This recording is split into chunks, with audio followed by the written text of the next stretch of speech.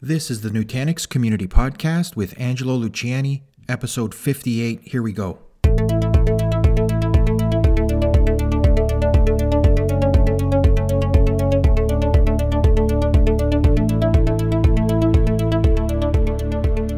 This week, Dwayne chats with Gary Little, performance guru at Nutanix.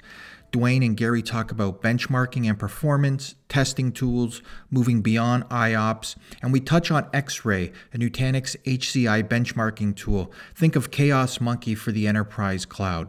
A lot of good stuff here. Let's join the conversation.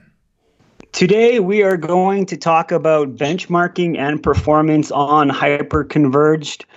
With us today is Gary Little. He is the Jedi of performance. He officially holds the Guinness World Book of Records for most runs of iometer in the world. Gary, welcome to the podcast. Thank you, Dwayne. It's a pleasure to be here, and I do indeed know much more about FIO than any sane person should ever want to. But I'm not proud of that. Well, we all have our crosses to bear, Gary. We do. It's a sin and a shame, but it is what it is. So for people that don't know, Gary used to be in the performance team, but now I guess we can call ourselves co-workers on the technical marketing side. You're still heavily involved with performance. Gary, what kind of led you not just to Nutanix, but in general, maybe a bit of background so listeners can kind of get a feel for where you're coming from? Okay. So I started my kind of vendor career in Sun Microsystems. So this was the early 2000s. Unfortunately, I joined just about the peak. So I saw the up and down part of that curve. But did you have a MySpace account back then? No, I'll tell you what I did have. I had a Hotmail account. Oh, wow. So I think that dates me for sure. So back in the early 2000s, if you think about where we are today, things like eBay and some of the other big websites weren't using Scale Out or any of the kind of fancy things that they run on today. They were all running on these giant Sun servers, so E10000s at the time, that had 64 processors, which was a huge number in a single chassis, and these giant databases. So Sun was just making huge amounts of money because every time eBay wanted to open a new geography or anything like that, they would have to buy this $1 million Sun Spark kit, and they were just, Sun was just making money hand over fist. And so I kind of got interested in the performance, and particularly I was doing a lot of Oracle benchmarking, just because, and debugging Oracle performance because that was like the most interesting thing. So then after that, I actually went to NetApp, and I started as a consultant. So I thought, I want to get out of, sitting in an office all day. And I was a horrible consultant. I really wanted to just dig into the weeds the whole time. And that's not really what you're supposed to be doing when you're in a data center, wiring up, disk shelves and so on. So I was a horrible consultant, but thankfully I found somebody who would offer me a job. And this was in the UK, and I'd always wanted to live in the US too. So I was offered a job in performance engineering at NetApp, and I moved to North Carolina, which is where I still live, and started, figuring out how storage performance worked. And that was very interesting. So at the time, NetApp was kind of going from being a NAS vendor into, becoming a SAN player. So there's lots of performance work to be done there. So I got involved in that. And then as luck would have it, a friend of mine who I used to work with at Sun called me up and said, "Hey, there's this startup called Nutanix looking for a performance guy. Would you be interested?" And that's how we came to be here. They were looking for a performance guy, and I was fortunate to be the guy that got the call. And so we started the team, and as you say, happily ever after. Yeah. It's been a heck of a lot of fun. Would you say that, on the course of your career doing performance, has a lot of it been preventative medicine, or just kind of like, oh God, something's not working, I gotta roll up the sleeves and figure out what's going on? Yeah, so I've always ended up doing both of the kind of escalation work from the customer side as well as the engineering work, and I think that's been one of the things that I've enjoyed about my career, and it has helped me, because I originally kind of, when I was back in Sun, I was doing support. So I've never been afraid of, getting involved in the messy world of what customers really do with their systems, because most performance engineering is done in this, we have this pristine lab and everything is set up exactly how we like it, but the customer environments are nothing like that. They're messy and they have to have all kinds of compromises. But what you can do is, when you have a lab, you know exactly how fast this thing or what the performance looks like under ideal conditions. And so when a customer has an escalation, you have a reference point. And if they're only getting 1/10 of what you know is ideal, then you know that the problem is probably in their environment somewhere. But if the performance is 80% of what you get in your ideal lab, then you know that they need more capacity. It's not that there's a problem; it's just simply they need more stuff to get it done. So, so I think being in the middle of those two things helps you. And then, of course, it means that you have a good idea about what customers need in terms of performance. There's no point in making things fast just because you get a better lab number, because nobody cares. And so when you talk to customers, you get a much better feel of, what kind of performance do they need? So do we need low latency, higher throughput, more consistent throughput? And that makes your engineering work a lot more meaningful, because you're doing something where you have a pretty good idea that it's going to have a positive effect on the customers. So yeah, doing both, I think, is really valuable. It's kind of refreshing. I haven't heard anyone for a while kind of spit out some like crazy number of IOPS from a marketing standpoint, which really, I'm sure you can attest to, doesn't have a lot of value. And you were bringing up on the customer side that, their environments are totally different onto themselves. So I can only imagine when you get asked how much performance XYZ has, it probably gives you the shakes a little bit on how to respond, or what's your take on when someone asks you to help them set up FIO or Iometer? I think that I understand where they're coming from, because everybody wants to. These customers and prospects who are anyone that's buying infrastructure equipment, they have a ton of people knocking at their door telling them that, hey, we have a solution to your problem. Okay, from the end user perspective, they don't really have a lot of levers to move when it comes to figuring out, okay, are these guys for real? Can their thing do what they say it does? And so it's very natural that the easiest thing to do is to run a benchmark and see what is the big number that I can get. So I totally get that. And in fact, it was, I think I would go as far as to say, once upon a time, probably even as soon as recently as any time before the SSD era, getting a huge number of IOPS was actually pretty tricky, because each hard drive could, even a 15K fiber channel fancy pants hard drive could really only do about 200 IOPS. So in order to get 100,000 IOPS, you needed like 500 spindles. And so 500 spindles is quite a lot to manage. And so even if you put, say, 100 gig on each spindle, that turns out to be 50 terabytes, which is a lot, right? Even, it was a lot 5 years ago, that's for sure. And so to actually get a whole bunch of... so to get a whole bunch of IOPS out of these kind of spinning disks, that was some heroic engineering. And I kind of want to know, if I'm buying your product, are you guys capable of heroic engineering? Because if you're not, you're probably not going to be able to fix my bugs either. So in the olden days, I think that made a lot more sense to see how big of a number you could get. But then if you kind of fast forward to today, I can get that 100,000 IOPS almost out of a single SSD. So it's a lot less meaningful than it once was, because it's trivial to get 100,000 IOPS. So when people try and use that as their measure of goodness, it's less meaningful than it was once upon a time.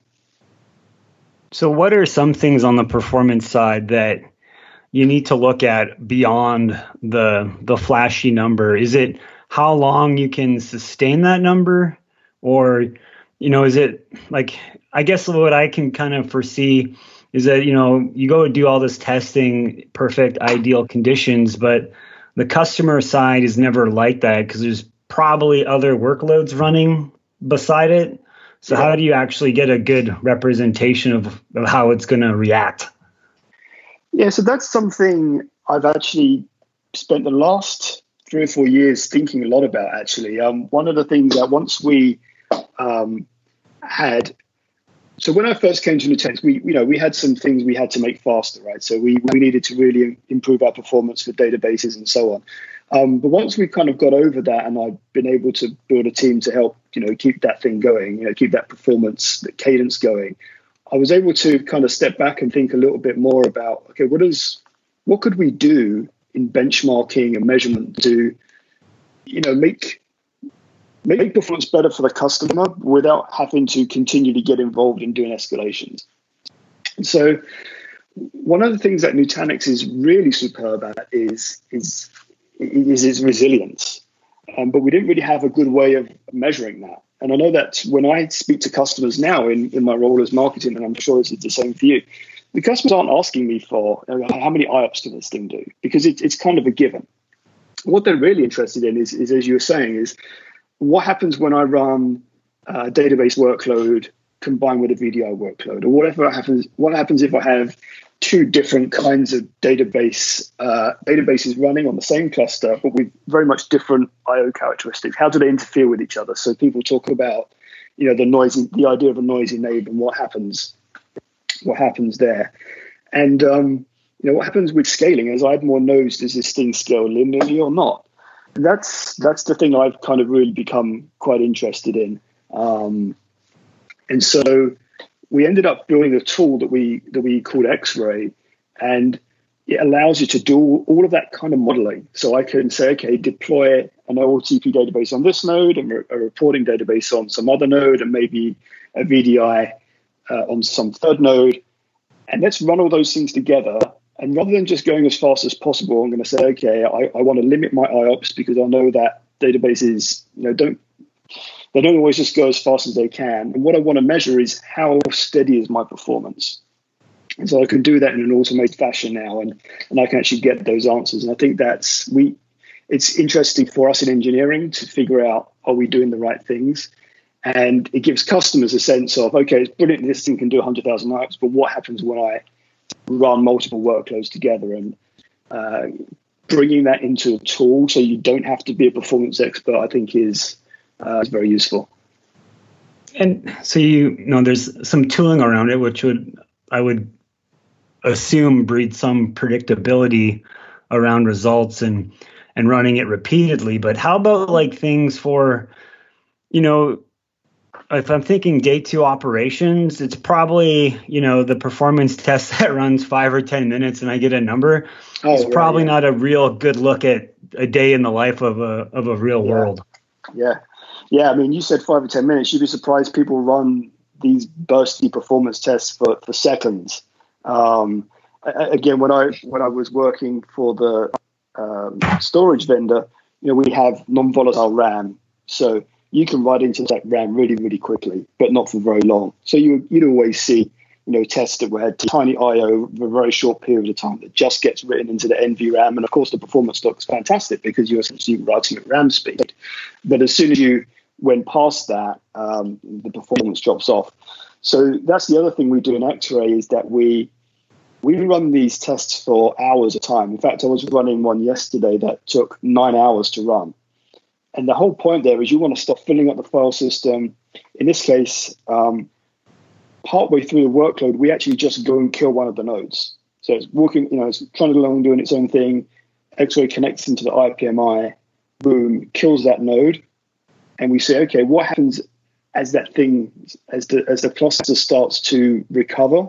What happens to the workloads? And you can't do that in a 30-second test. It just makes no sense. So running these things for many hours is great.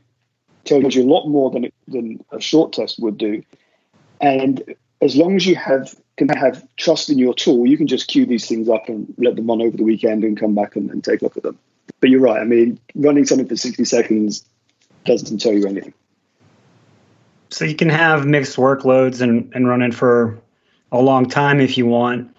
Can you add in other factors? Like if I snapshot my workloads for, I don't know, 4 hours, every 4 hours I'm taking a snap, and if I end up with like 20 of these things, what's going to happen to my workload? Yeah, in fact, you'd be surprised what happens when you run things for a very long time. We've done tests where you run snapshots and the first 5 hours look great, and then all of a sudden you'll hit some threshold, and then the performance really starts tanking. So yeah, we can do X-Ray can log in and take snapshots. As I say, it can turn power off the nodes, which is pretty disruptive. We can do a rolling reboot, all kinds of different things like that. But yeah, the whole point is just try and make it as real world as possible. How is it turning off the nodes? There's some like power it's tied into the remote management? Yeah, so when we first looked at this, we really wanted to start by doing powering off disks. But it turns out that to do that, you have to kind of reach underneath whatever system you're testing. The beauty of IPMI is that it's a public interface. So, and almost all systems these days, particularly the hyperconverged, they come with some sort of IPMI type interface. So we tell X-Ray, okay, for this node, this is its IPMI address. Here's how to log in. And then X-Ray just goes in and issues the power off. So it's not even a shutdown. It just says, okay, boom, power off now. And the node just goes completely, it just turns off immediately. So it's pretty disruptive, and it's very interesting to see what happens to your workload when you do that. Come back after lunch and c'est la vie. Yeah. We've found some interesting bugs that way. Yeah, it's like there's just so many different ways that things can occur. I'm sure it's hard to account for them all. So we can do all these great things on Nutanix, but how about other work, like other, how do you compare it? Is it just a Nutanix tool? No. So again, one of the great things about hyperconverged is that there are a couple of dominant ecosystems, for want of a better word. So Nutanix obviously has its own ecosystem with HV and Prism. And there's Hyper-V and ESX. So a lot of hyperconverged equipment runs under ESX, and as long as that connects to vCenter, so X-Ray knows how to talk to Prism, it knows how to talk to vCenter, and it knows how to talk to SCVMM on the Hyper-V. We can talk to any of those kind of management planes and create VMs. And as soon as we can create VMs, then X-Ray talks directly to the VMs which it creates, and it knows how to generate the workloads.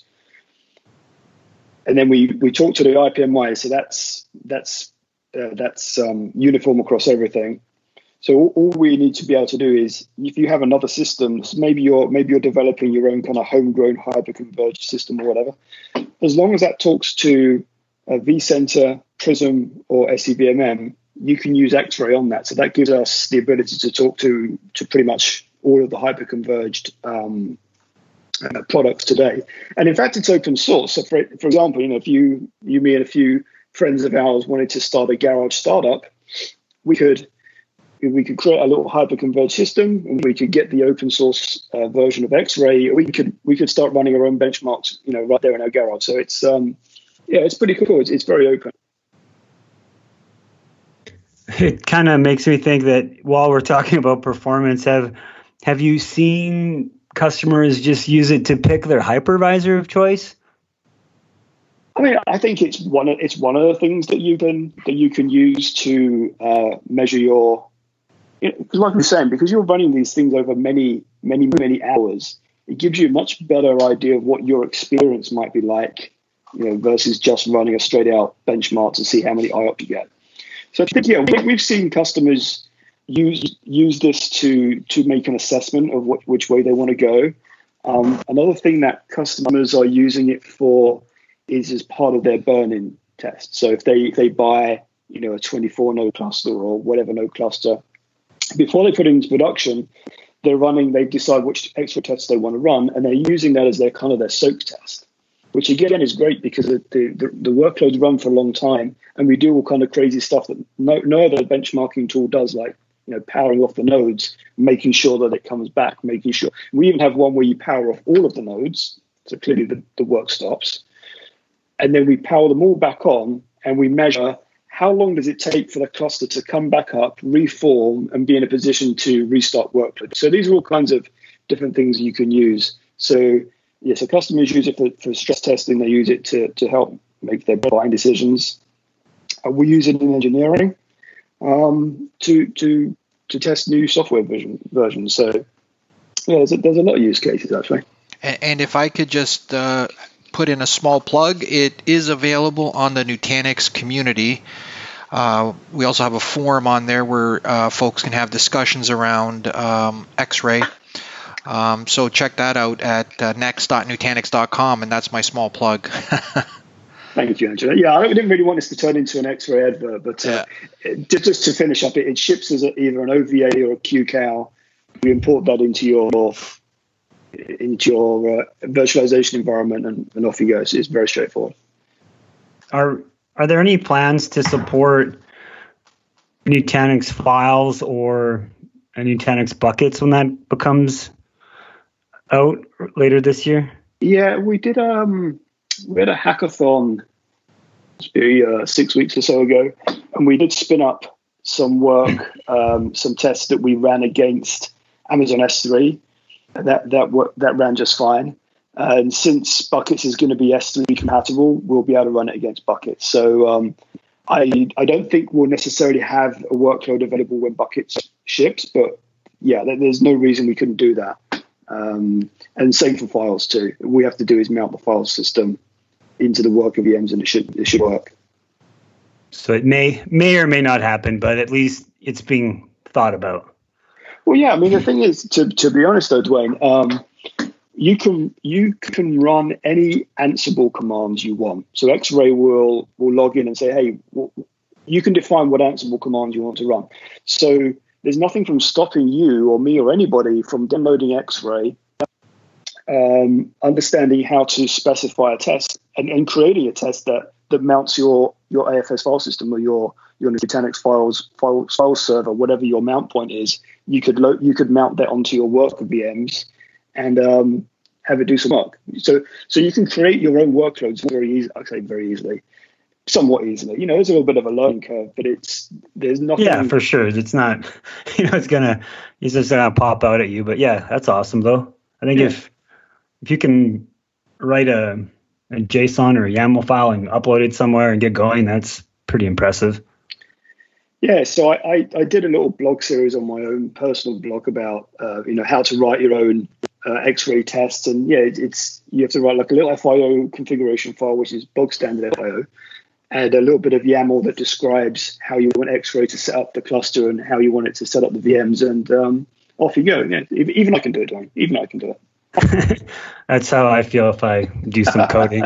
If I touch a couple of Python lines, I start looking for developer jobs in X-Ray. Right. Back on the performance side, what are there is there a top 5 or a top 10 things that you should look out for? Because I think performance is not just the storage stack, right? There's I got the network involved, you got the hypervisor, there's just so many things. Is there such a list even real? I don't, everybody wants a checklist, those 3 things that I should look for, but I don't even know if that's true in this case. It's tricky, particularly with any kind of cloud, whether it's your private cloud or an enterprise cloud, a hybrid cloud, public cloud. I think that what you really, and this is the way most people do it, is they do figure out, okay, what's my most intensive workload, and can this infrastructure run it?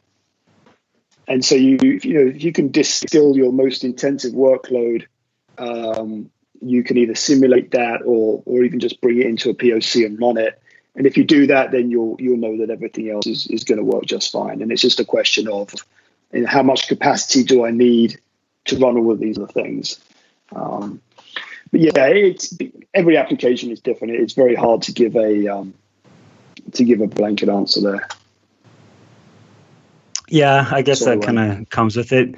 If I needed that extra mile of performance, have you been working on anything on the NVMe side, or maybe some more in-memory kind of technologies? Is there something I guess, is the price point, do you think it's at where I should be looking at it, or maybe wait a while? What are some things that I should look in that area? Because it sounds sexy, but I don't know if I need it, but it sounds cool. I think it's one of those things, if you need it. Where NVMe really shines is when you need low latency, and particularly if you couple that with RDMA, you can get pretty low latency writes even on a cluster with just commodity hardware. So if you remember back, I was talking about in the storage days, we would have an NVRAM. So you have battery back RAM. You're doing these writes; they're going in at RAM speed, so everything's lightning fast.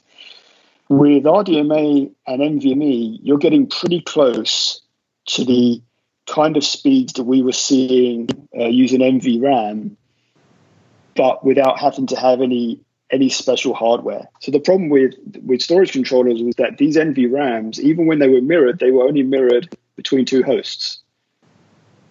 So as soon as one of these hosts went down, when one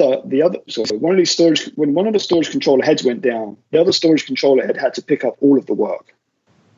And so what you would have is people would be afraid of using one of these storage controller heads more than 50%, because they knew that in the event of a failure, they'd have to do all of the work on one head.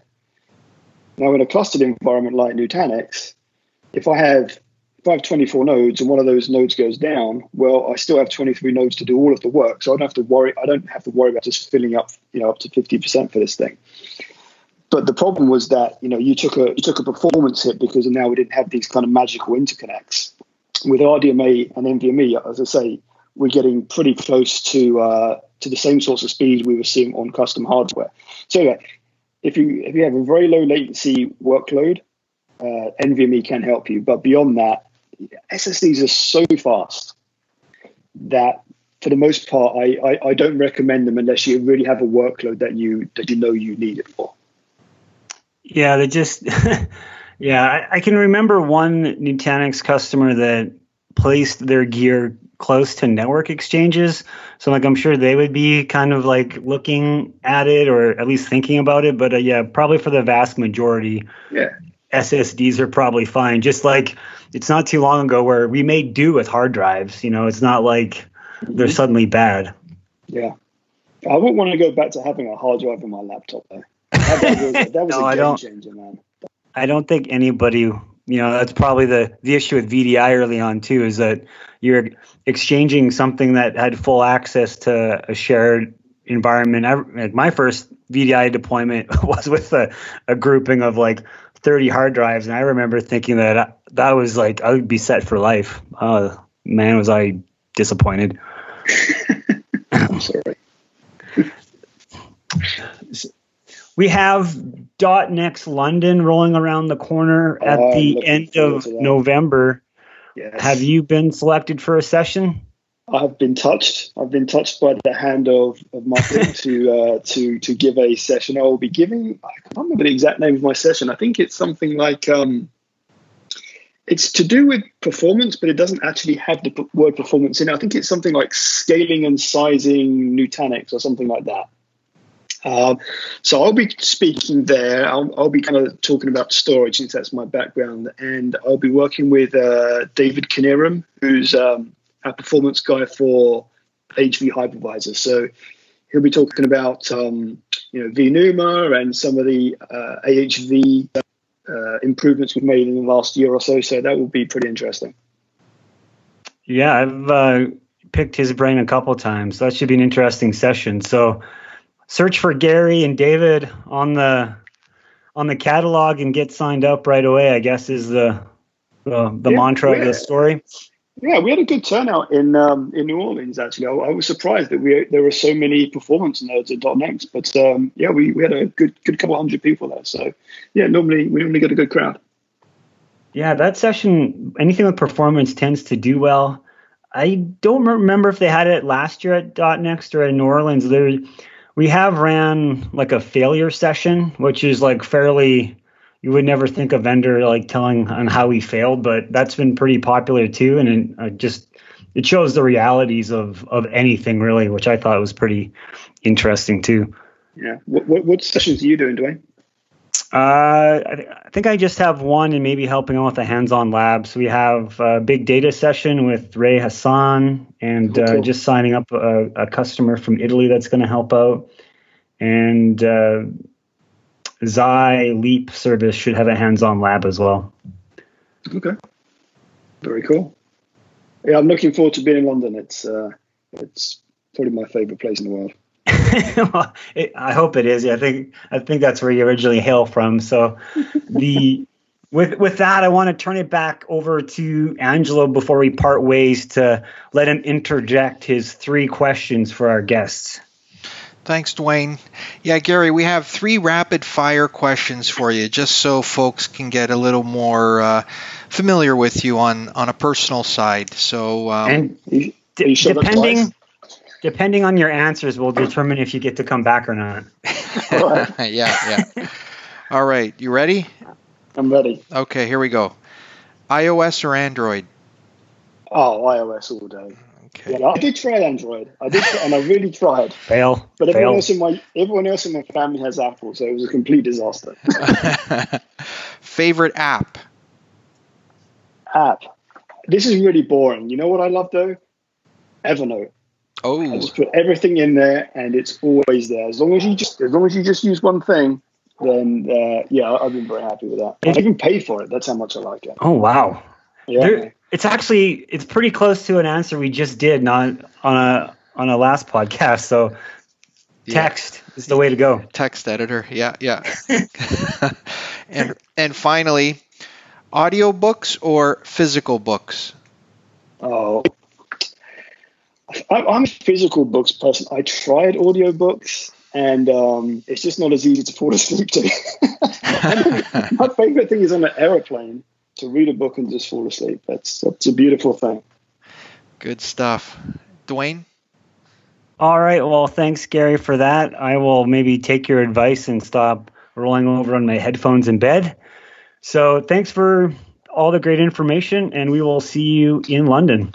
All right, look forward to it. See you guys. Thanks for joining us today. Be sure to check out the Nutanix online community at next.nutanix.com for resources, blogs, and continuing the conversation in our forums. If you're interested in trying X-Ray, you can also find that on the Nutanix community. Gary, Dwayne, and I will be at .next London. I hope to connect with many of you in the community lounge. So with that, from the team here at Nutanix, have a great week.